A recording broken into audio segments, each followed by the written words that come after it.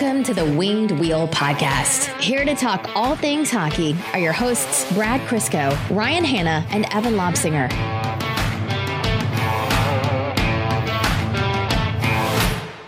Brad, we made it. We made it? This is it. What's it?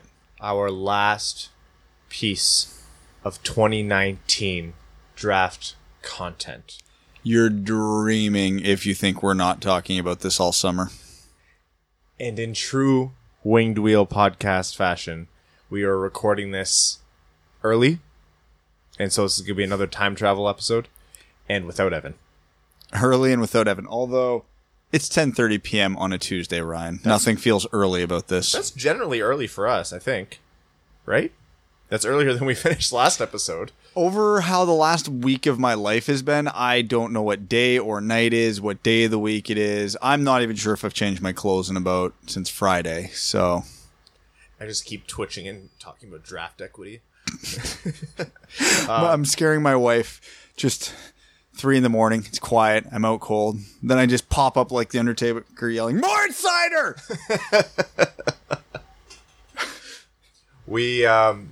We had an unimaginable amount of fun doing this, and we actually had so much fun that we today basically booked our tickets to the 2020 draft in Montreal. So we got tired of watching from afar, and so we'll be in the thick of it. Yep. I don't know if we'll get media credentials. I don't even know if we'll get tickets to get into the arena, but we're going to be in Montreal for it.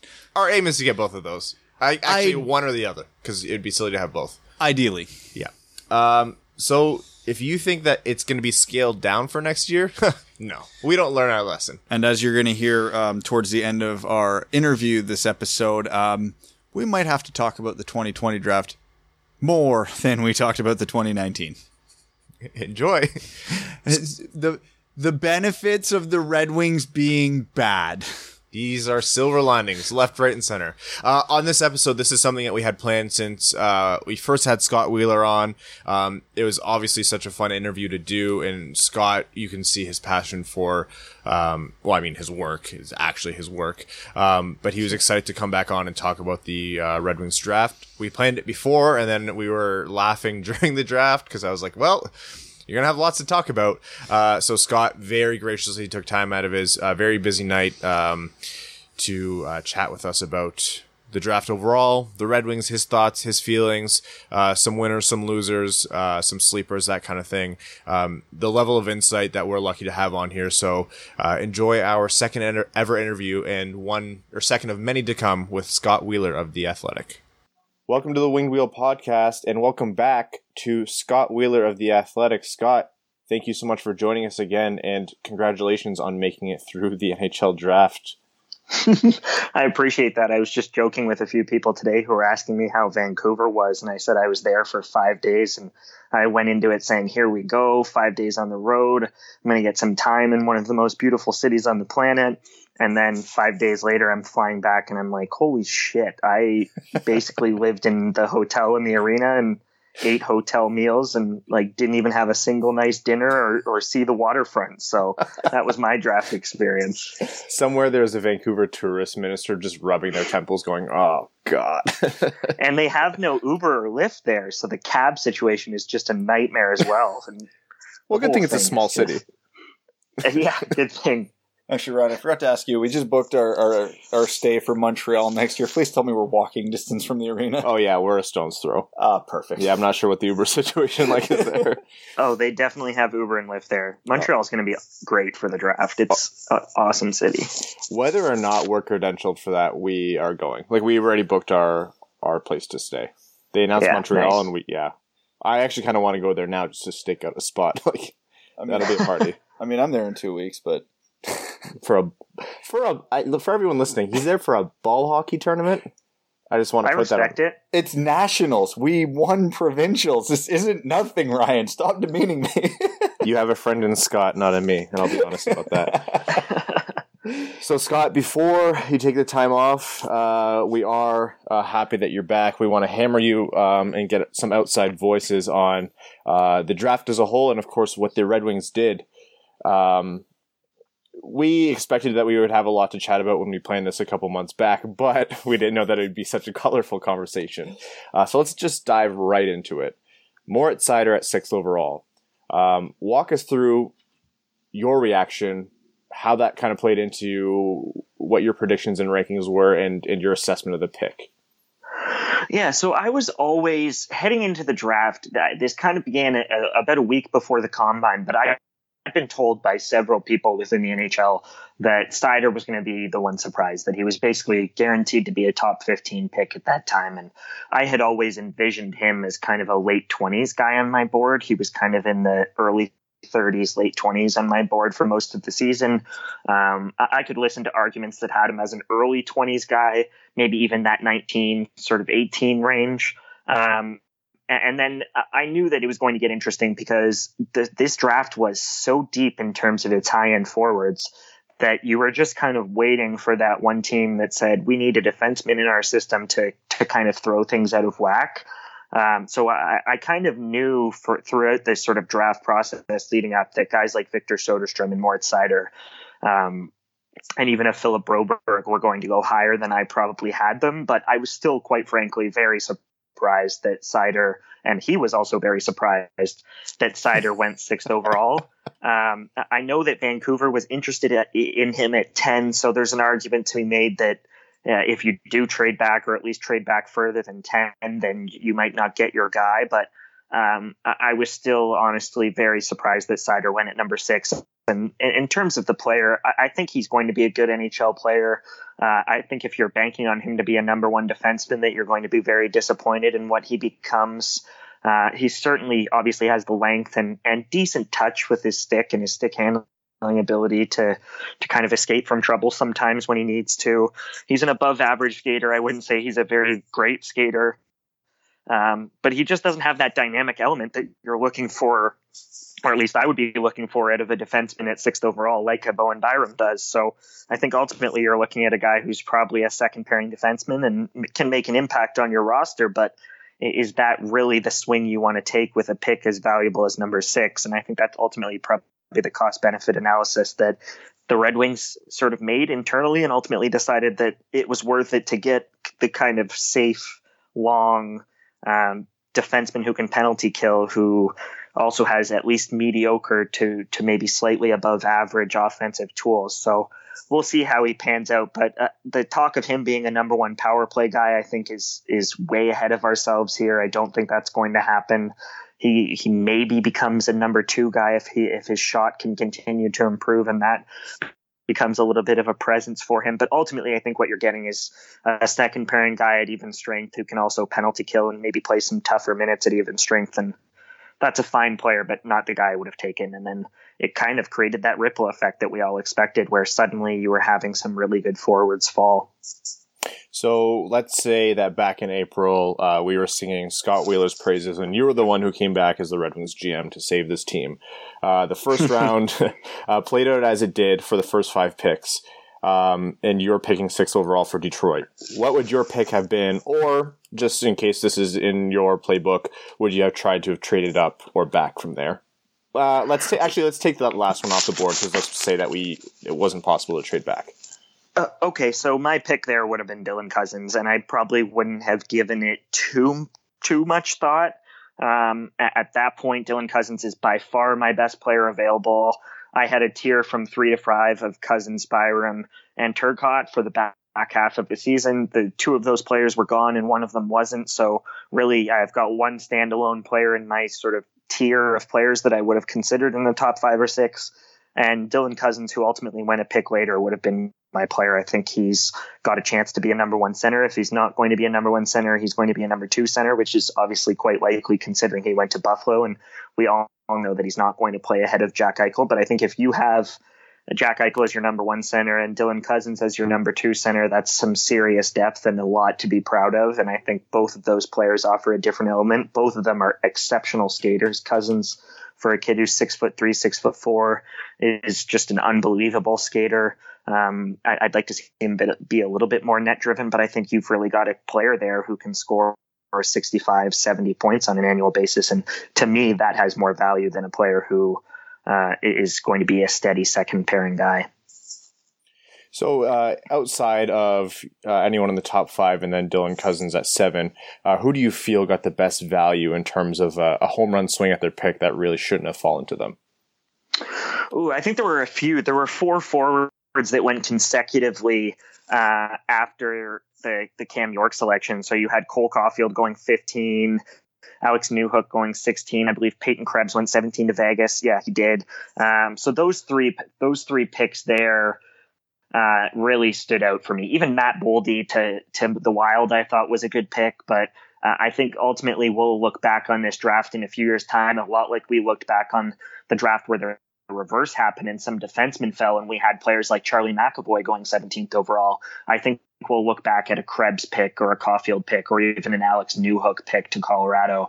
And those 3 players in particular, I think, have a chance to be really, really impact guys. And I'm talking sort of definitely top 6, maybe borderline top line forwards. And I think Cole's going to be one of the better power play threats in the league from his spot. So there's a lot to like in those 3 players. And I think anytime you can get really high end impact players, borderline all-star level projections, that's a huge boost for your team, especially in the late teens. Now, referring to those 3 players specifically, when you look at how the draft broke down, outside of Jack Hughes and Alex Turcotte, there wasn't a sub 6 foot forward taken before Cole Caulfield at 15, and then you had Caulfield, Newhook, and Peyton Krebs is exactly 6 feet tall. Do you think there's still that misconception in the NHL that size matters that much, or do you think this is just the St. Louis effect from how the playoffs went? Yeah, you know what? It's heading into the draft, I would have said that we were a lot further ahead than maybe we actually are. And drafts in recent years have trended in that direction where teams have shown a willingness and a preparedness to take the smaller player. And I think teams have begun to realize that mistakes happen when you don't take a Sebastian Aho or an Alex DeBrincat, those types, if you will, or Quinn Hughes even, who I felt slipped considerably further than he should have, because teams had the notion that you can't get a number 1 defenseman if he's not sort of 6 foot, 6'1", 6'2", 6'3". And then that trend this year kind of sort of came to a halt, if you will. A lot of those guys who slipped, even a Bobby Brink, who ultimately slipped into the early 2nd round, is a player who I absolutely adore. I had him 14th on my board, and to see him land in the early 30s really did surprise me. I did think that he was going to fall lower than I had him on my board and was probably going to be a sort of early 20s guy, but I really didn't think he was going to be an early 30s guy. And just up and down this draft, we saw it again and again with players that fell, players like Maxim Tajkovic, who I really like. So, yeah, maybe we're overstating how sort of progressive some of these teams are. And Nick Robertson, who the Leafs plucked at 53rd, fell further than I expected he would. So up and down the draft, there were a lot of names of smaller guys who I had pretty high on my board who slipped. And maybe that speaks to an overcorrection to what they saw out of a team like St. Louis in the final, a team that was built primarily, at least at the very least, with a back end of guys that are all sort of 6'3" and up. So I don't know what the solution is. You certainly need size, and when size is available and size has talent, you go after it. But I tell this to people all the time when they're talking about teams overcorrecting and drafting too many small players. And my argument is normally that if you're big and you're talented, there's no reason you shouldn't be a top 20, top 25 pick. So if you're picking a guy in the 4th or 5th round because he's big and you think he's talented, you're probably wrong in your analysis of where he's at. So my opinion is that teams, particularly in those later rounds, need to swing on those smaller players with a lot of upside. And I don't think we're quite there yet. So going a little bit on what Brad was talking about in being a copycat league, and this will be our last question about the first round before we dive into the meat of it. Do you think Detroit's pick of Moritz Seider set off an avalanche of maybe panic picks to take defensemen? You know, Broberg went at 8, Soderstrom went at 11, Cam York went around where he should have gone, I think. Or are these, do you just see them as annual late risers in terms of defensive stock? Well, I think it was honestly just teams honing in on their guy and then kind of getting those blinders that we often see on draft day where suddenly a Matt Barzal is being picked in the middle of the round and you're thinking to yourself, how does this possibly happen with 31 people who've been hired to be general managers of NHL teams, but it happens often. And sometimes teams just go into the draft saying, if this guy's available, we're going to pick him. And then they can ignore some of the other guys that may fall. And then suddenly you've got a sort of cascading effect that happens. So I think the reverse happened with some of the defensemen this year, and teams just really liked a guy like Victor Soderstrom. I know that if Arizona didn't pick Victor Soderstrom at number 11, that we may not have seen Spencer Knight go to Florida, because the Florida Panthers really, really liked Soderstrom. And then even Spencer Knight going as high as he did, I thought the earliest that Spencer Knight was going to go was that Colorado pick at 16. So even Knight going as high as he did kind of also began to push some of those forwards down. And honestly, I think that's the wrong play for some of those teams. I think some of those teams will live to regret just not taking some of those really talented forwards that were available. So on that positive note, let's jump into the second round now, where Detroit had 3 picks. Antti Tuomisto, Robert Mastrosimone, and Albert Johansson. What do you make of that crop of players at where they were picked for Detroit? Well, Tuomisto is a kid who's really interesting. I actually wrote about him when I did my 10 sleepers for the draft, as a kid who I felt was going to fall and someone who could have real value in the late rounds. And ultimately, I think he was another kind of one of those picks where it was, holy shit, this guy is a 6'4" defenseman and he's not horrible, so we have to take him. And that isn't necessarily a bad play at that point. I wouldn't say that taking Tuomisto at, what was he, 35, 35, is a horrible play. He certainly wouldn't have been my sort of option at that point on my board, but Tuomisto is a good player. He has, again, he's a lot like Seider in that he doesn't have any skills that really wow you offensively, but he's a mature defender for his age. His footwork needs more work than Seider's does. Seider's a better skater given their heights and their weights. But Tuomisto's a kid who has some good touch with the puck, can make decent number of plays in a game. Will never really take over a game, but you're hoping obviously that size and that length gives you an advantage as the league potentially gets smaller. And he certainly has at least enough talent to become an NHL player. So I didn't hate that pick. It was definitely a bit rich for me, but I didn't hate it. And then I love the Mastrosimone pick. He, of all of the picks for Detroit, that was my sort of one home run, if you will. He's a kid who I had in the sort of late 20s, early 30s on my board all season. I really like his creativity. He makes a lot of high-end plays. He's crafty with the puck. He'll surprise you with some of his playmaking ability. He can still shoot and finish. So I think in time, there's a lot to like about Mastrosimone. And then Albert Johansson's a funny one because I actually had him ranked at exactly 60. So he's one of the handful of players who went exactly where I had him projected. And again, he wasn't my best player available at that pick, but that's definitely a defendable pick. So I think out of those 3 guys, you can't really complain. Tuomisto was probably the richest in terms of how high he went, but Robert and Albert are good players, and Johansson's a player who I think has a chance to be a second pairing option, and if not, probably a decent third pairing option. And Mastrosimone's someone who I think, if all goes well for him, could be a second line forward, and that would be a huge boost in the second round. So just to step aside here, Scott, I hope you know that the Red Wings' first 2 picks are directly a result of both you and your colleague Sunaya Saperji. She's the one who wrote that fantastic article about Seider. She did, yeah. And you wrote about Tuomisto, and both of those guys were taken way ahead of where people projected them. So thank you on behalf of the Red Wings. You're welcome. And, maybe down the line it's a genuine thank you.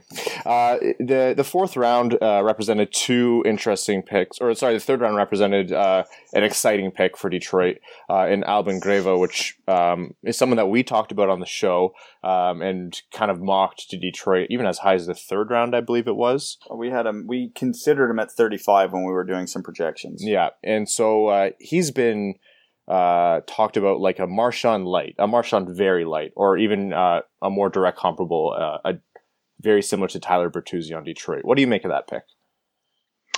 Again, I don't mind that pick. I think that's a worthwhile pick at that slot. Albin is a player who I wouldn't compare him to Marchand. He certainly has some snarl to his game, and he gets involved in a lot of stuff after the whistle, and He's one of those players who will give opposing players kind of a cheeky smile and just stand right next to them and wait to get punched in the face.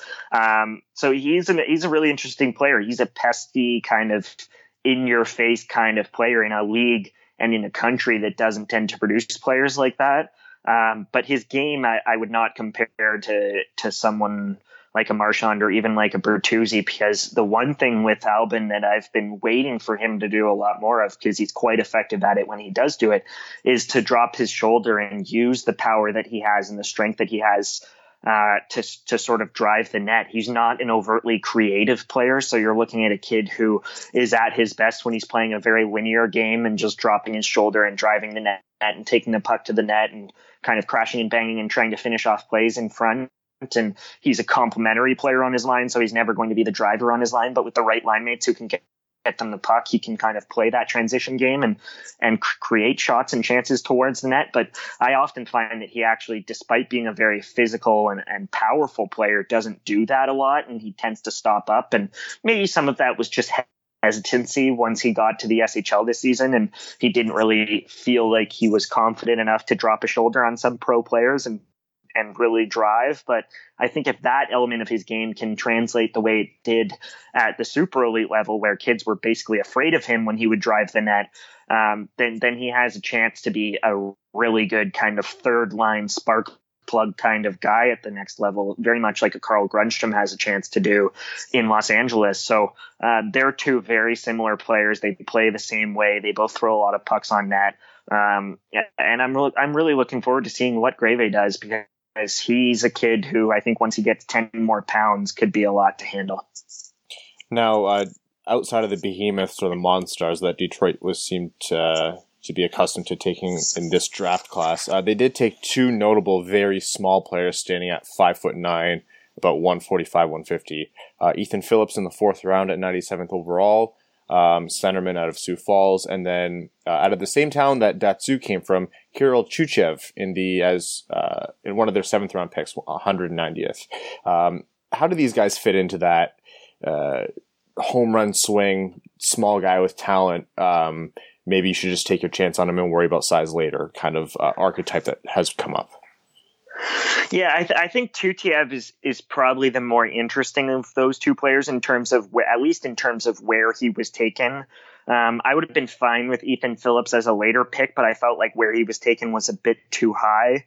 Tutiev is just one of those kids who just flat out makes plays, and he gets pushed around a lot, and he's an overager, and we know all these things about him. But the numbers that he put up, even as a slight overager, he was only an overager by about a month, were really quite significant in the NHL for a player who's 18 years old to be a point per game option and make the number of plays he did. And I really liked his playoff run, even though I believe his numbers took a bit of a dip in the playoffs, if I recall correctly.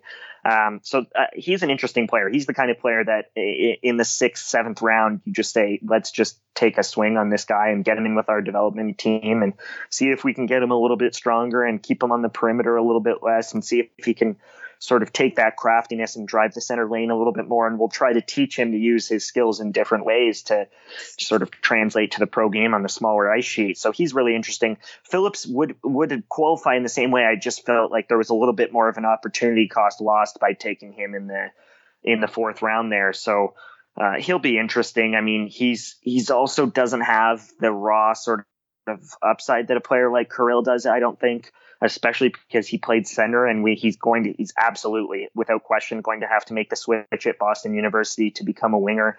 So I'm looking forward to seeing where he takes it, but he's a kid who gets knocked around a lot at center, plays a kind of fast, smart game, is decent in his own zone as well, despite being on the smaller side. So he's good off the puck and with his stick to create lifts and all of those things, but I'm just not sure he has the kind of boom or bust upside that is required to be a sort of home run pick. So I feel like he could end up being one of those tweeners that every team ends up with over the years, where he becomes potentially a very good AHL or ECHL player, but doesn't quite have the talent necessarily to sort of be a top 9 player at the next level. And I don't think he's ever going to be a 4th line guy either. So he could end up in kind of a weird situation, I think. And of the remaining three skaters that we haven't talked about, Cooper Moore, Elmer Soderblom, and Gustav Berglund, are there any gems in there, or were there any particularly off picks in one direction or the other in terms of value where the Red Wings took them? No, I don't think there's any real gems in there per se. Moore is a kid who put up honestly uninspiring numbers given the high school circuit that he played in. We'll see where he takes it and how far that progression will go. I think they just saw him as a kid who can skate well and said, let's take a chance. He's pretty raw and we'll see what happens. But I wasn't particularly high on him. I haven't honestly watched a ton of him play. I've only seen a couple of his games. But in the viewings that I did have, I basically left kind of thinking meh. So him in the 5th round was a bit rich for me. Berglund, I don't know. I've always had mixed feelings about Berglund. He's a kid who has played in kind of weird leagues up over the years. The J18 Allsvenskan league that he played in is a bit of a tweener league, so it's hard to get a gauge on the players that are there. He can really shoot the puck. That's the one thing about Berglund that has always jumped out at me. He's a very strong kid for a defenseman of his age, and that shows in the way that he gets the puck off. It's one of those things where if he misses the net and it hits the boards, you really hear it when you're watching it on TV or on streaming, or even if you're in the rink. So I don't know. We'll see. He has never really played at the highest levels for his age group. He's always been a kid who is physically developed and could really shoot, but never really wowed you in any way. And that was true when he played in Super Elite this year. So we'll see how far he takes it. And then who was the third? I'm forgetting the third guy that they took there. Was it Soderblom? Yeah. 6'6", 220 Elmer Soderblom. Yep. So Soderblom's an interesting player. I believe he's like borderline 6'7". I remember someone mentioning to me that he was like the biggest kid in the junior ranks in Sweden this year. So at the very least, that's interesting. But he's a kid who really doesn't have a lot of talent. I've watched him play a handful of times with that Frölunda team. I don't know. There's not a lot there. Again, he's a kid who can really shoot it. A lot of those big kids can. He might, with that size, be able to translate it. He kind of reminds me of a kid like Justin Brazeau, who was passed up twice in the draft before really finding his game in the OHL this season and finishing second in the league and scoring all of a sudden. Just a kid whose raw tools are enough to get you excited. Anytime you've got a forward who's 6'7" and over 200 pounds at that age, it's pretty exciting. I don't remember his birthday, but I have a feeling he, if I'm not corrected, is like a July or an August birthday, which doesn't hurt, which means he hasn't even turned 18 yet. So there's at least some qualities there at that point in the draft. If you're thinking 6th or 7th round, I mean, you can't really fault any team for that kind of a pick, but he was not really on my radar this season, and I didn't pay a ton of attention to him, quite honestly. Yeah, he's an early July birthday, so yeah, goodness help anyone in front of him if he grows any more. And not that I had no eyes on this guy before, but just to talk about him, the Red Wings' last pick, Carter Gylander, out of Sherwood Park in the AJHL. Is this just their requisite goalie of the draft? Yeah, that's exactly it. And again, he wouldn't have been my goalie there. I absolutely adore Dustin Wolf, who went, I believe, 214th to Calgary. Wolf was my second-ranked goalie, a kid who's generously listed at 6 foot, but everybody's aware is really 5'11", and that's going to be his biggest challenge because there's only a handful of goalies in the NHL these days that are 5'11" or 6 feet tall.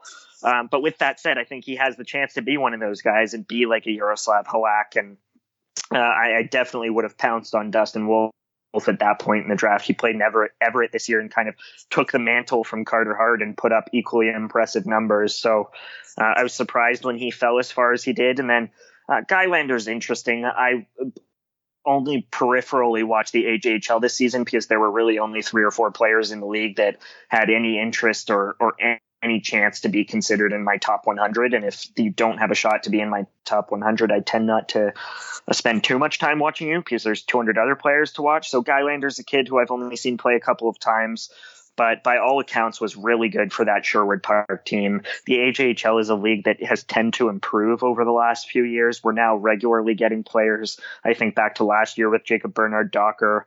we're regularly getting sort of decent to borderline high-end players come out of the league. Instead of going to the BCHL, they can stay a little bit closer to home and play their minor midget league years in AAA and then kind of make the jump to the AJHL if the school route is their preferred option. And again, Guylander's a kid who I believe is really big.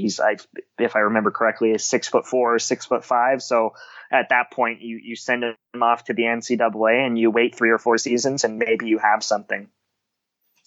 All right. So now that we've covered everybody that the Red Wings picked, what would be your overall grade for Detroit this draft?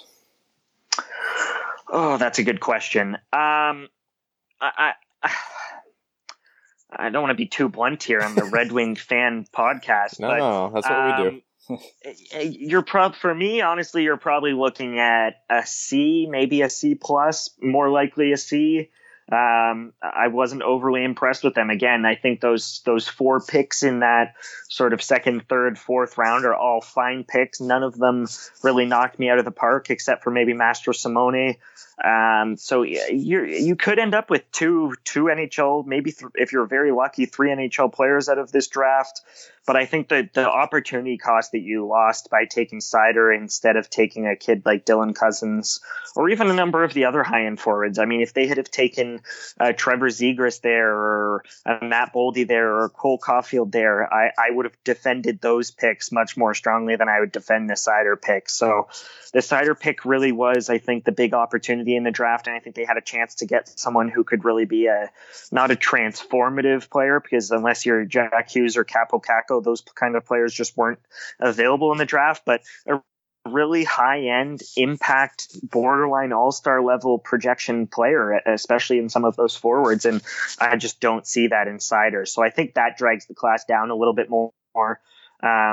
Again, guys like Soderblom in the later rounds, I think wouldn't have been my players either, but you can't really knock them. And then guys like Albin and Albert and Tuomisto, those are fine picks. So I think it was really the Seider pick that dragged it down, and maybe the Mastrosimone pick that kind of propped it back up and avoided it being maybe like a C minus or a D plus for me. I think given the number of picks they had a chance to do something really special this year, and they didn't fall flat, but they certainly didn't knock it out of the park. So for any fans who forget, Scott's also the one who came on this show before and spoke the world of Joe Veleno. So before you go looking for his address, remember, he's a friend.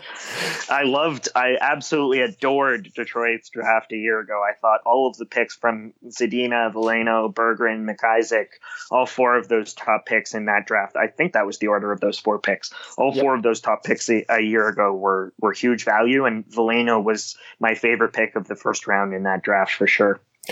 So I'm going to ask you a very heavily leading question here. Agree or disagree?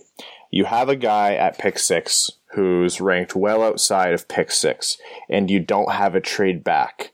The correct move in your mind is to not take that player. Agree or disagree?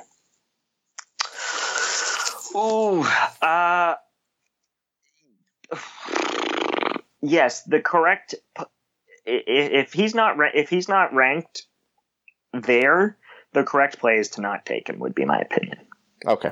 It's not going to be hard for people to figure out what we were talking about there, but there are some genuinely, conflicting opinions there, and I think they're both very fair arguments. For in all transparency, and to no one's surprise, I do agree with you, Scott, and I think a lot of people do. But there's also the notion that if Seider is your guy and you're confident that he's at the top of your draft board, then you have to take him. You have to find a way to take him, and if you lose some value, definitely, If that's the scenario, if he truly is your clear-cut number one guy, then you take him. My question to the Red Wing staff would be: were you destined on was your mindset heading into it that you wanted to take a defenseman, and is he your number one defenseman, or is he truly your number one player? And I think those are 2 different answers. And if he's your number one player, I would probably ask a follow-up question about why he's your number one player over some of those forwards and what you truly see his upside as. And if he's your number one defenseman and your mindset was just to take a defenseman, then I think that is 99 out of 100 times the wrong play. Now, chatting about the rest of the league, and before it gets a little bit too melancholy here for Red Wings fans, who do you think made out like bandits overall over the first couple rounds or maybe the entire draft? Who do you think the big winners are? Oh, I've made this clear already, but it's Carolina. It's absolutely Carolina. I have never. I'm stumbling over my words here because I'm so overwhelmed by what they did. No, I absolutely loved what Carolina did. They drafted 3 of the best players available on my board, which is like unheard of for me. The Leafs also drafted 2 BPAs on my board with with only 6 picks. So that I was really impressed by that. But Carolina, every single pick that they made, I was impressed by, and they had 11 picks. So you do the math. It was the greatest performance relative to my board that I've ever seen at the draft. I thought Carolina from top to bottom just absolutely slaughtered it. Pyotr Kochetkov was a pick who probably wouldn't have been my pick at that slot, but was one of the top ranked goalies available on my board. And then you've got Nick Suzuki, you've got Jamison Rees, you've got Patrick Puistola at 73. And Puistola is a kid who I had ranked in my early 20s all season long, and I think could be a true star if he puts it all together. So that at 73 is borderline one of my favorite picks of the draft. You've got Anthony Honk at 10 picks later, who is an extremely controversial player, but one of the most talented players in the draft at 83. You've got Dom Fensori, a 5'7" defenseman who I love, Tuukka Tieksola, Kirill Slepets, Blake Murray. But even Massimo Rizzo, who I believe they took in the 7th round, there was not a single pick on their board that I scratched my head about. So I think you could emerge from that draft class for 11 picks with 4 or 5 players if all goes well. And that would be really transformative. And then Philadelphia, I think by virtue of getting Bobby Brink as late as they did, and same with LA getting Turcotte and Fagemo and Kaliev where they did, I thought there was huge value there. So LA did really well. Hell, Vegas did well. Vegas always seems to do well. And it started with that first round pick of Krebs, but it kind of continued throughout with Pavel Dorofeyev, who I had 15th on my board. They got him in the 3rd round. So there were a few drafts that really stood out to me, but I think Vegas, Toronto, LA, and certainly Carolina were probably the 3 or 4 that I would highlight. All right, and last specific draft-related question here.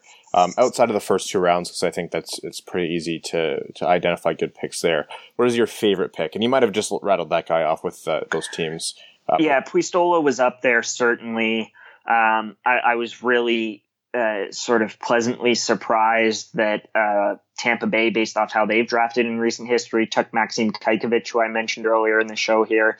He's a kid who I absolutely adore. He played on one of the worst junior hockey teams I've ever watched in the CHL in St. John this year, and basically was a one-man show and didn't put up huge numbers, but I could never possibly blame him for that. And I see elite, borderline elite at least, tools offensively. So Kajkovic was a pick who I really liked to Tampa Bay in the middle of the draft there. Puistola to Carolina, Dorofeyev, who I also mentioned, going to Vegas, and then Bobby Brink for me. I really do think Bobby Brink's going to be a star. So to get him in the early 1st round for Philadelphia was a huge home run pick for me. I think he could spend 2 or 3 years in college and then really become a 65, 70 point player who can drive a line offensively, even though he's 5'8". And for any Red Wings fans who are unaware, Philadelphia traded up to pick 34 specifically to grab Bobby Brink before Detroit could 1 pick later. So thank you. Brink instead of Tuomisto would have honestly changed my opinion over the Red Wings draft as well. You wouldn't be getting a C grade at that point. Well, it is what it is. We talked a lot about the vision, and it became very evident what that vision was based on Yzerman's assessment of the pipeline for the couple months prior, which is that he was done being bad on defense, so he took his swings. There was a lot of preaching about best player available, but I think a theme clearly laid out. With that, Scott, we hope this is the end of your draft coverage. You have a vacation coming up. Please, for the love of God, enjoy that. Don't look at any prospects for 2020 quite yet. 2020 is going to be, this year, I'm telling you guys, it's going to be the most fun I've had in my career. I've since that 2015 draft, I haven't been as excited about And it's hard to believe that we're 5 years removed from that amazing 2015 draft. But this 2020 draft is for a draft that doesn't have a Connor McDavid or a Sidney Crosby is about as good of a draft as you can have given all that. Well, that's one hell of a high note to end on. Yeah, it's going to be a lot of fun. The Ottawa Senators are going to get to draft Alexis Lafreniere in Montreal. Okay, Scott, that's good because that's a really great excuse for us to bug you more to come on in the future.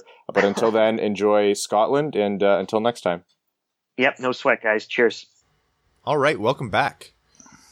Great to have Scott on again. Thank you so much. Looking forward to having him on again in the future. And really, really, really interested in what he said about the Red Wings draft class. A little bit more objective and thus blunt. And he was talking about that. But I think that's what you have to expect when you're not embedded in Red Wings media, that you're going to get a little bit more of a melancholy view, especially because objectively, it's not really a secret or up for debate. The Red Wings did make a lot of off-the-board picks, which will lower their overall value if you ask to make those kind of declarations. But don't take what Scott said as reasons to feel bad necessarily or great necessarily. Drafts are impossible to evaluate definitively. And like Brad said towards the beginning of this episode that we're going to be talking about this all summer, we're still evaluating last year's draft. We still haven't seen, Berggren skate. We still haven't seen what McIsaac can do at the professional level. So to make any definitive claims in one way or the other about the 2019 draft is foolishness. But we're going to try. We're going to try. We're going to try. By the time, as the summer progresses, by the time we get to, I'm going to say mid-August, I'll be lying in bed 3 a.m, quiet, and then I'll just pop up like the under table, Robert Mastrosimone. Draft equity. We're just going to work down the list, and it's going to be fun. But let's not forget, Ryan, not counting Patreon exclusive episodes, this is our last midweek episode till September. Yeah, that's it. This is, we started it off with a lot of hesitation, not knowing how it would go, and turns out we loved it the most. We were legitimately planning on 6 to 7 months of 2 episodes per week, and I think by the time it's all said and done, 10 of the 12 months this year, we have stuck with it. Yeah. So let us know if you want us to keep doing that, because it's been a lot of work. Yeah. Oh, yeah. Love it. What did I say to you when we were upstairs? I'm like, just so I'm clear, because we're all out of town this weekend, we're not recording our next week's episode till Tuesday, and we're recording the full episode tonight, right? Even though we're posting Thursday, you're like, yes. I'm like, good. Because as much fun as I've had this week, I don't want to see you idiots again for a week.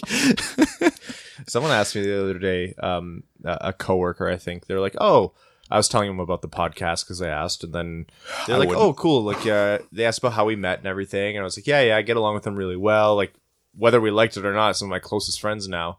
And they're like, oh, so do you guys like hang out outside of the podcast? I'm like, what do you mean?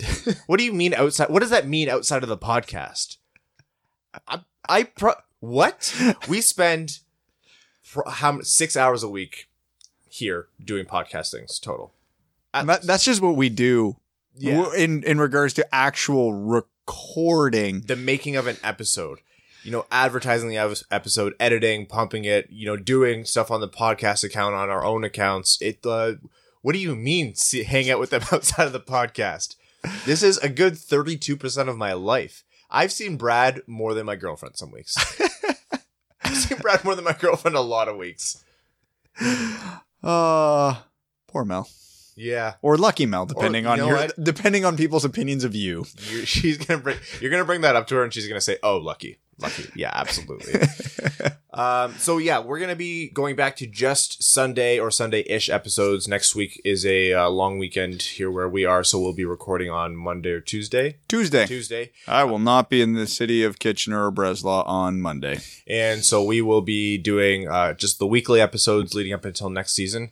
Yeah, our 2 weeks will come back when there's the content for it. Which will probably be September. Whether it's early September, mid-September, late September, not 100% sure, but it will be September. Yeah. We would go 2 a week forever if we had the time and energy, but dear God, we need to... I'm not even say time and energy. I'm going to say if we had the content. Yeah. For those of you who have been with the podcast quite some time, you'll know that content dries up a little bit in the summer. We really stretch it thin. We were talking about like a third pairing defenseman signing for like 2.6 million one year. And you looked at me just like, why are you talking about this? And I'm like, it's either this or a chicken on pizza debate. And which might happen again this summer that at is some point. inevitably going to happen this summer. Yeah, the summer is when I noticed, not necessarily that we've been getting better at not going on these obscure tangents, but as soon as we get into overtime in the summer, all of you guys drive us into the crazy tangents. You guys get absolutely nutty, yeah. And I'm here for it. Oh, absolutely. So development camp started today. It was day one. We're recording this on Tuesday night, so in case anything has happened, forgive us. Yeah, by the time this actually gets posted 48 hours from now, Ryan Hartman still won't know he's been traded. Traded and then essentially let go by his new team. His mother confirmed today he still doesn't know. This isn't a joke and sarcasm. He legitimately has turned off his phone and he's in the wilderness for the last 48 hours. That is so he funny. Doesn't know. Maybe schedule your off the grid trips outside of the free agency trade window that tends to happen, every single year of your professional career. Yeah, poor guy. Dallas is a cool place though. I'm disappointed I didn't see a single Ryan Hartman castaway meme today. That's funny. I hadn't even thought of that. Yeah, I don't have the Photoshop skills to do it myself, but nobody did it for me, and I'm just upset now. So development camp. We didn't see much, but we did see some very generous videos of Moritz Seider. More specifically, they were very favorably showing off his footwork. And for a guy that's already 6'3", 210, he has great footwork. We were talking about it in between after the interview with Scott. Moritz Seider's confusing to me because his skating forwards it's very awkward. I'm not going to say it's bad because it's an awkward stride, but he gets where he needs to go pretty quick. But his backward skating is phenomenal. Yeah. Like it's short, it's efficient, it's fast, it's powerful, and his lateral movement's good. So I wonder if everybody agrees he's got above average skating, but I wonder if his skating wouldn't be a touch higher if we didn't count forward skating. Well, I mean, if you make it relative to his size, I think it's great. Oh, relative to his size, his skating's fantastic. And you have to understand that he's that big, but he's still just going to get stronger, right? And so as guys that big get stronger, they learn how to make their strides more efficient. They can generate more power with their strides. There's still a lot to come for him. Again, take the assessment that we gave last episode or whoever's assessment that you trust in mind. We have to be very careful to not overinflate this guy into, a bona fide, sure, no doubt, top pairing defenseman. I know Rowan is going to be saying German Lidstrom, which you're going to see that all over Twitter. Thanks, Rowan. It's important that we don't ask too much of this kid. The same way I said don't ask too much of Joe Veleno coming up this year. But there's still so much to be excited about. The shock and awe of the pick aside, like, a great player. But we need to talk about the big news that came out of development camp today. Malty Setkov's still big. Malty Setkov is still massive. But do you know who's really big now?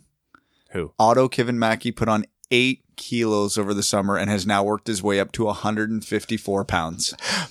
I need to teach these guys how to bulk. Just eat, man. Man, 8 kilos over a year is legitimately impressive. And he had to do that while playing professional hockey. Yeah. That is legitimately impressive. And it's amazing because he's now 154 pounds. What is he, 5'6", 5'7"? He's 5'8". Yeah, so he's 5'6", 5'7".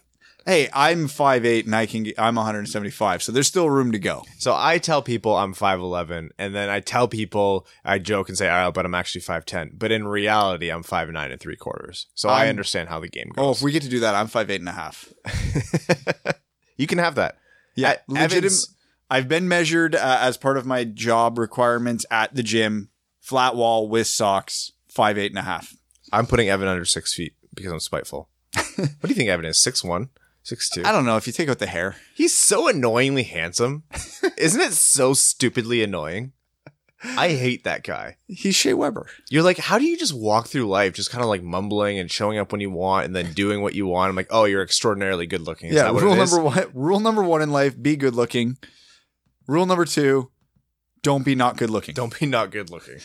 Oh, man. Why did no one tell me this from the start? Oh boy, Otto Kivenmaki is another one of those really really small guys. When we talk about you take the home run swing, Yeah, he's 2018 Kirill Tuchev. yeah. And you know what? He had a fantastic year. We talked about him a little bit throughout the year, but he ended up playing professional men's hockey in Finland. He started playing professional men's hockey in Finland, had a very rocky start, went down to juniors, torched the Finnish junior league. I think he was 1.5 points per game, and then came back up to the senior league and then torched the senior league. I think he was close to 1 point per game. And his overall season stats in the men's league don't look good, but if you just look at the stats on his recall, very, very good. Yeah, it was the Philip Hronek treatment that he got there. First time up, looked good. Got sent back down, torched it, came up again, and absolutely torched it in the pros. Yeah. A lot to be excited about with that kid. Some Red Wings news. They chose to qualify restricted free agents Joe Hicketts, Patrick Rebar. I'm mixing him up with Gylander. That's what's throwing me off. And Dominic Turgeon, which means they retain their rights as restricted free agents. RFAs that they did not qualify, Martin Frk, Dylan Sadoway, Libor Shulak, and Axel Holmstrom. So I believe Shulak and Holmstrom are already back in Europe, and they also chose to let go Frk and Sadoway. That doesn't mean they can't come back to the team, but it means they're UFAs now. Yep, and I think the Frk experiment's over. He's not proven to be super valuable on the power play, at least not to the extent we thought he would be. He doesn't really provide a lot at 5-on-5. Were there players I'd put him in the lineup over? Yeah, but whatever. Again, this is the Alexei Marchenko all over again. Does he really make an impact? No. Yeah. I really was thinking about that on the way in, and like we got so worked up about the Marchenkos and the Kindles. And was that just because, we're super embedded with the Red Wings, and when the Red Wings are better, that's what you argue about because the rest of the team is so good, or we replaced the Marchenko debates with draft content. Oh, that's why people like the show more now. That makes a lot of sense. Guys, speaking about the show, we are almost at a huge, huge milestone that I don't want to spoil, but it should be coming in the next couple weeks. And I'm almost upset that's going to happen in July. Yeah, I know. I wish it would have happened for this draft. This draft episode is already, I think, our biggest. We're already at 4,500 views, not 48 hours later. Oh my God. I forgot to check today. Last I saw it was like 2,800 something on Monday. 4558. Yeah, it's going to be our biggest episode ever. So thank you all so much. And we're creeping up on 200 patrons, which is our next big giveaway. Yeah. We are going to have the best preseason draft party ever. Oh, yeah. By the way, I was thinking about that. I don't think 3 hours is going to be enough. I think we're going to have to book it longer.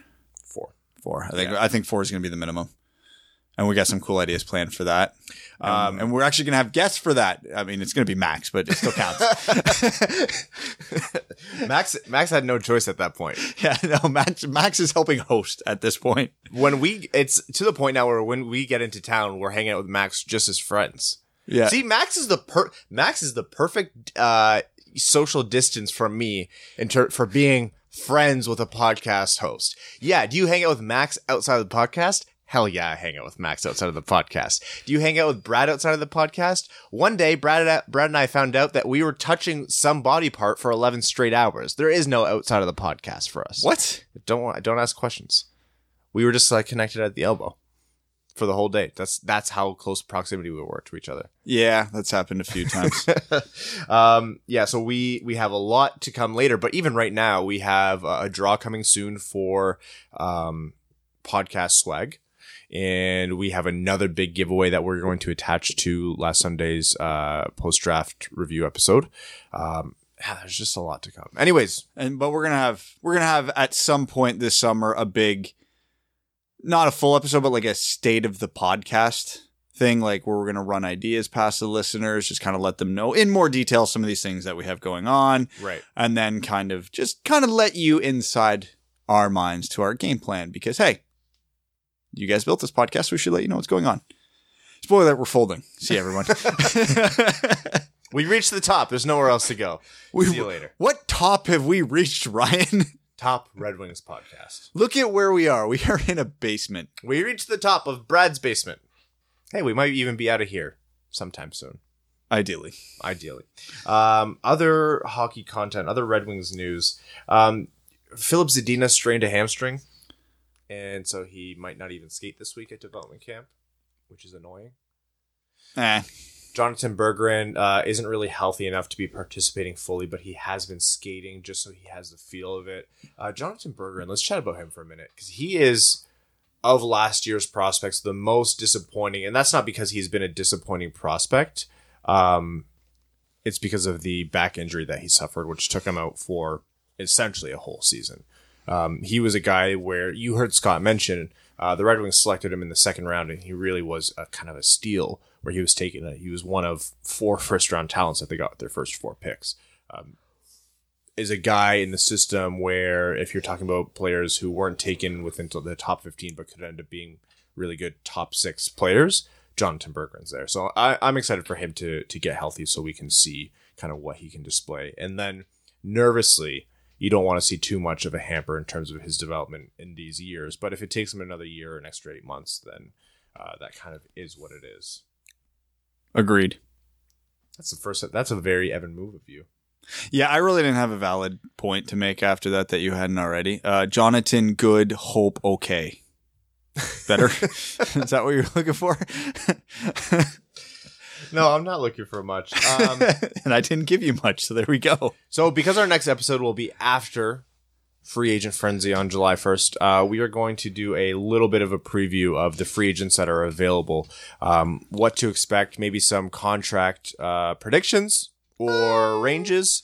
I'm more so interested in where they're going to end up. Yeah, and then maybe we'll talk about how this attaches to the Red Wings. Spoiler. So first, let's go over which of the pending unrestricted free agents should the Red Wings sign. None. Moving on. That was a great list, Evan. Thank you for rattling that off for us. Oh, and Evan's gone again. See you later. All right. You got a UFA list in front of you? No, but I'm pulling it up now. But start with the obvious one. Start with Matt Duchene. Matt Duchene. He's going to Nashville. Next. Brad, I'm trying to pull up the list. Then don't start me with Matt Duchene. Well, that might be the most obvious of all of them. They traded PK Subban for him. Well, then let's talk about the 2 biggest ones, Bobrovsky and Panarin. We'll start with Panarin, actually. So there's been an interesting dark horse that's come out. Actually, a friend of mine sent me a DM asking if there was anything to it about 48 hours ago, and I said, I've not heard anything, so I'm going to say no. But then the Soderberg trade came down today, and then it's all of a sudden Panarin's meeting with supposedly going to be meeting with Colorado, and they have a ton of cap space now. Oh boy, that'd be a major coup if Colorado, the team on the rise more than any other in the NHL, lands arguably the top free agent. After walking away from the first round with Bowen Byram and Alex Newhook. Man.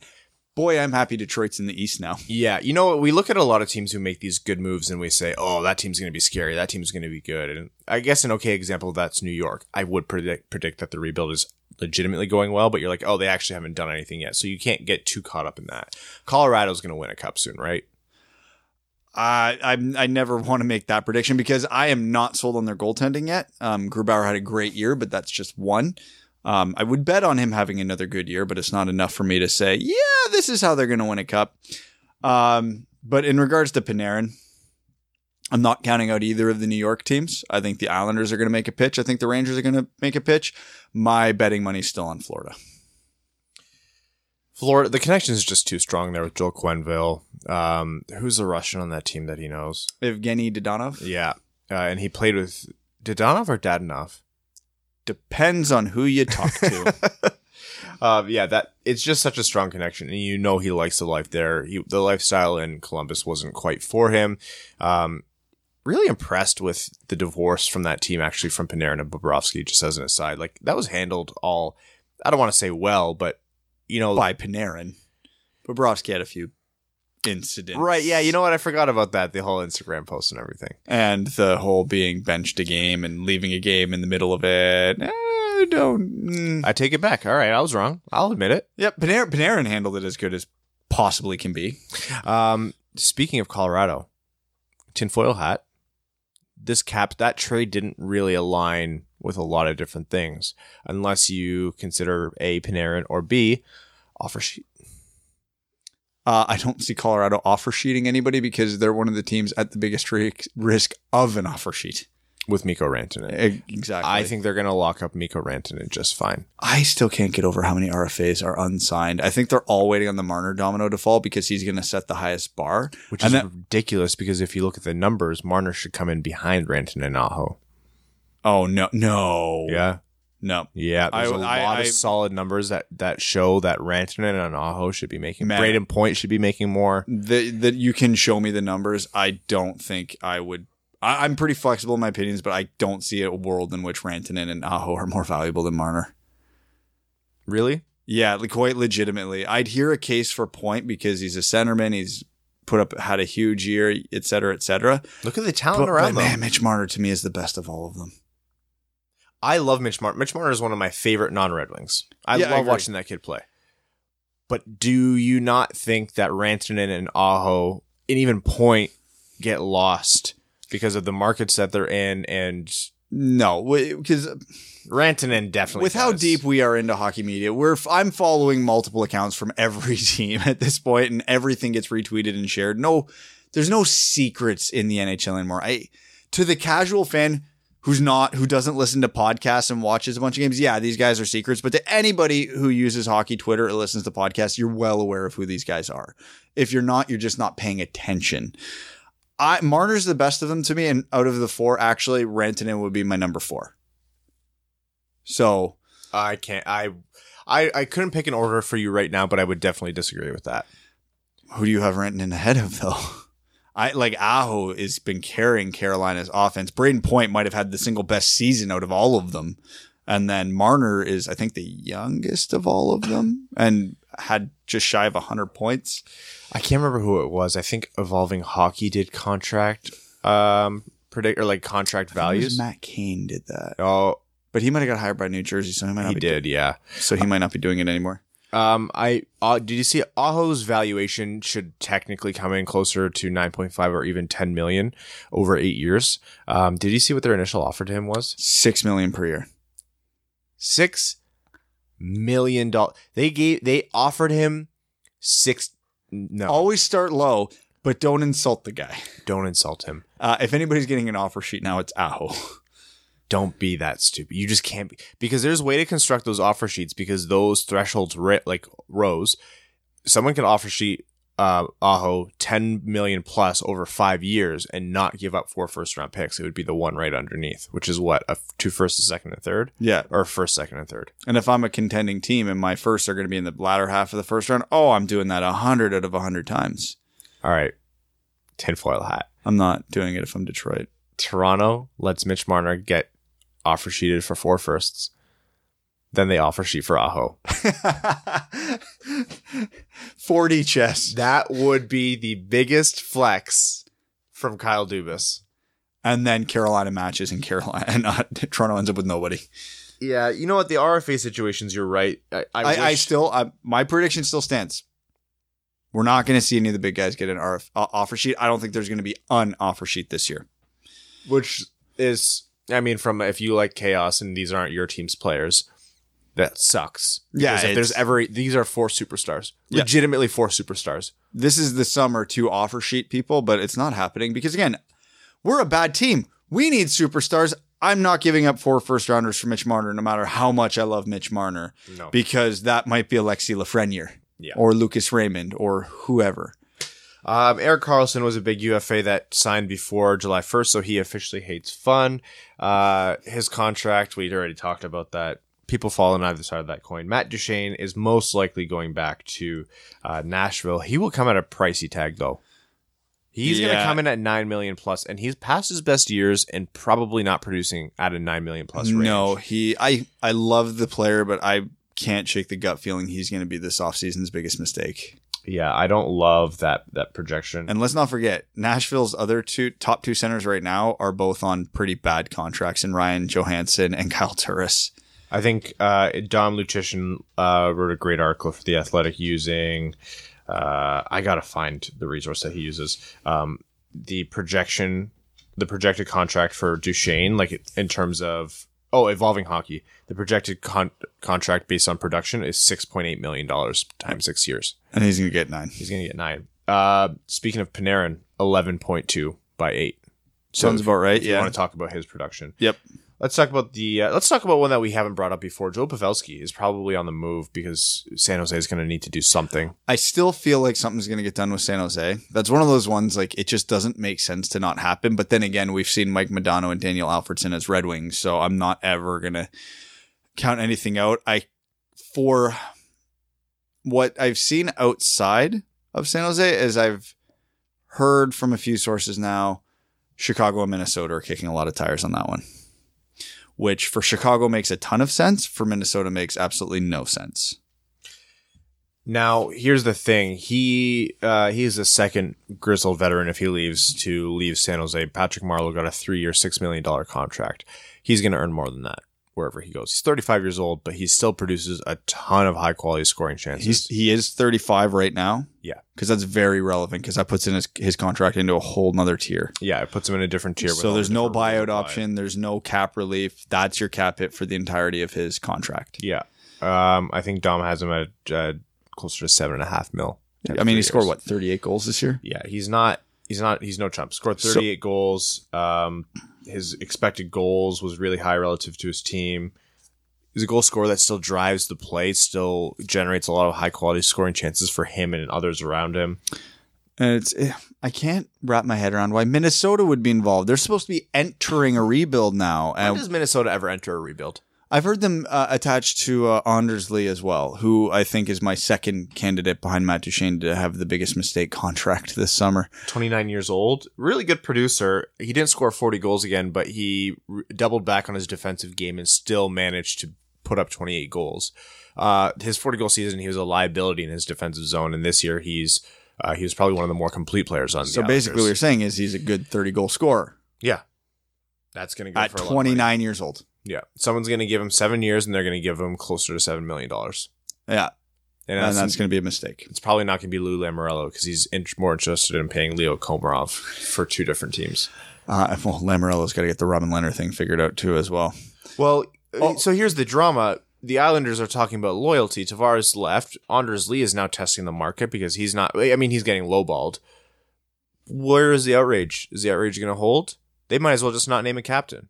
Also, Anders Lee is the one who was preaching about loyalty, so let's talk about that. And I always advocate for the player. Go get your money. Get the best you can. You get underpaid during your RFA years, the way the cap's set up. But all that drama has to come back and has to wear itself now, right? It won't, because it's not. None of these players are going to sign in Toronto, and none of these players are John Tavares. No. So here's I want to talk about one more free agent specifically because of some report that came out today, and then we'll just rapid fire some predictions after this. Okay. Mm-hmm. There was a report that at the draft there was a GM who was attempting to make a trade with Carolina for Peter Mrazek's negotiating rights. Really? Yeah. Here's where it gets fun. The GM that was trying to do that was Ken Holland. Shut up. Shut your stupid mouth. No way. I have not heard a thing about that. You keep talking and your thoughts on that, and I'm going to pull it up. Ken Holland, who is, for those of you who don't know, and for those of you who care to be reminded, Peter Mrazek's exit from Detroit was very, very ugly, especially by way of Red Wing standards. He was essentially alienated by the team. Was exposed in the expansion draft, had his starter spot taken away, was publicly through different channels, basically dragged, and essentially pushed out before being traded to Philadelphia for, what was it, a 3rd round pick or a 4th and a conditional, something like that. It was a couple picks. This was a guy chock full of actual raw talent. He almost stole a series against the Tampa Bay Lightning when Detroit played them in the 1st round. He was a phenomenal goalie with a ton of skill. Sometimes lost it, sometimes would get in his own head, as goalies do, and never really held that starting position in Detroit. But they essentially dealt a guy that could have been the future of their team. There are some people between the pipes, and there are some people who say that he should have been, and they should have given him a little bit more support, especially mentally. Myself included. I'm not sure where I stand on that now. I haven't thought about it for some time, but to imply that Ken Holland would be the one to try and bring that relationship back together is batty to me. So I was looking it up. So the source was the Sporting News, so not one of the bigger sources out there. So take it with a grain of salt. But yeah, Mrazek makes a ton of sense for Edmonton, though. Oh, absolutely. But could you imagine? Mike Smith's probably going to go there, right? Like, it's not going to be anything fun. It's just going to be Mike Smith going to go. He's going to have half a good season, half a bad season, and we're all going to argue about Mike Smith for the rest of time. Cool. That's truly what hockey is, just arguing about Mike Smith. Much. All right, Ryan, pull up a list of 10 more UFAs that we haven't, and we'll just rapid fire some predictions and see how many we know. Zuccarello. Colorado. I think Dallas finds the money. Okay. They're about $1 million apart right now. Gustav Nyquist. Vancouver as well. I do agree about Vancouver. Michael Furland. Ooh. Boston. All right. I can dig that. I think Carolina still has an outside shot, but I think it has to come after the Aho signing, which might not happen in time. Ryan Dzingel. Oh boy, I don't have any read on him at all. Team with depth scoring that has depth scoring issues won't cost a ton, but will be enough to keep cap-strapped teams out of the bidding in all likelihood. Edmonton. Oh, coming back to Furland, Custance reported that he likely, by all rights, wasn't going to go back to the Hurricanes. So there's that gone. What else do we have here? Marcus Johansson. Stays in Boston. I think that that's poised to be the biggest, maybe one of the biggest mistake contracts. He's one bad concussion away. That's true, but injuries, LTIR. Did you see the Sanheim re-signing with the Flyers? Yeah, that was a really good contract. Fantastic contract. Kind of bizarre what they've been doing. I think William Karlsson at 5.9 a year in Vegas was also an excellent deal. Yep. What else do we have here? Let's scroll down a little bit. Justin Williams, if he comes back. Carolina. Richard Panik, that's boring. Wayne Simmons. Montreal. Okay. For too much money. Oh, of course. Eunice Donskoy. Brad. Do I? Yeah. Detroit. This is one of the premier ones that we haven't talked about yet on defense. Jake Gardner will be a very interesting guy. You want to hear my really bold prediction on that one? Mm-hmm. Toronto. I think it makes sense. They moved Marleau. And I think they're going to probably move another contract still. Yeah. There was a lot of very credible chatter about one of Janssen or Kapanen possibly being moved before they extended it either. And I don't think Dubas ever wanted to do that, but I think he very strongly considered it. Don't forget, Zaitsev still already got 1 foot out the door. Zaitsev has 1 foot out the door. They're looking to move the Sparks contract. And we're not talking Connor Brown. Yeah. I think I don't see them doing anything else, but I see Marner and Gardner returning. By how much does Vancouver pay Tyler Myers? I was going to say, he's going to Vancouver. Based on everything I read today, he's going to get badly overpaid. And I really like Tyler Myers. So it's a shame that he's going to have one of those contracts that everybody... People are talking 7 years, at least $6 million, even $7 million a year. It's brutal. Tyler Myers played at a third pairing level last year, I think. I would give him more credit than that. He's a good second pairing defenseman, but you don't pay a second pairing defenseman over $5 million, if we're being honest. No. Unless they're really, truly driving play on the second pairing. Anton Strawman, 33 years old. Reunion with the Rangers. And Sergei Bobrovsky. Florida. You don't think Panarin to the Rangers has any credibility? I think it's got a lot of credibility. I don't know. I think that's a very exciting place to be. You look at all the moves that they've made. It's a very attractive place to live. If you had to pick a place in the NHL that's more attractive than Florida, New York's probably the only non-warm place that could do it. I don't know. I'd be excited to play with Kaapo Kakko. Oh, if the Rangers get Panarin, my God. That rebuild's basically done.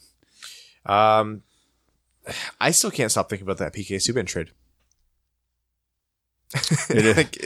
It was interesting that so I believe it was Friedman was talking about how there were 4 teams who were all on it, but New Jersey was the only team who had the ability to take on the full contracts. I think they said Vancouver was one of the teams on him, but they couldn't take it. And I cannot remember who the other two teams were for the life of me. Speaking of taking on contracts, it came out that Ryan Callahan has a degenerative disease affecting his back and will never play professional hockey. Well, at least that's more plausible than being allergic to your equipment. That was a very real one. I know, but Ryan, at the time it was that was very suspect.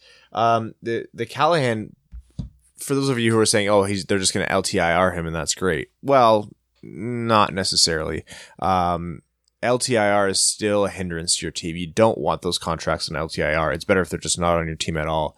So I wonder if he's still in the conversation like David Clarkson is as a contract that could be moved. Oh, someone pointed out to us that Clarkson would pick where he gets traded to because of the taxes wherever he is. I saw that. That was a good call. That's a very good point. Thank you. I didn't catch the name. I didn't note it down, but I'll try to find it later. Yeah, those will be interesting ones. I'm really disappointed that Detroit didn't jump on the Marner deal, the Marleau deal. I would like to see Detroit utilize their cap space instead of for a holdover free agent like they've done in the past, an asset that would come with a sweetener. I don't know, man, an extra first round pick in 2020. You heard how Scott was talking about 2020. I was pissed that it wasn't Detroit. Hopefully they take a run at a Callahan or hell, even a Clarkson. I don't care. Yeah. Well, no, actually, no, Detroit can't because they already have 2 LTIRs. Damn it.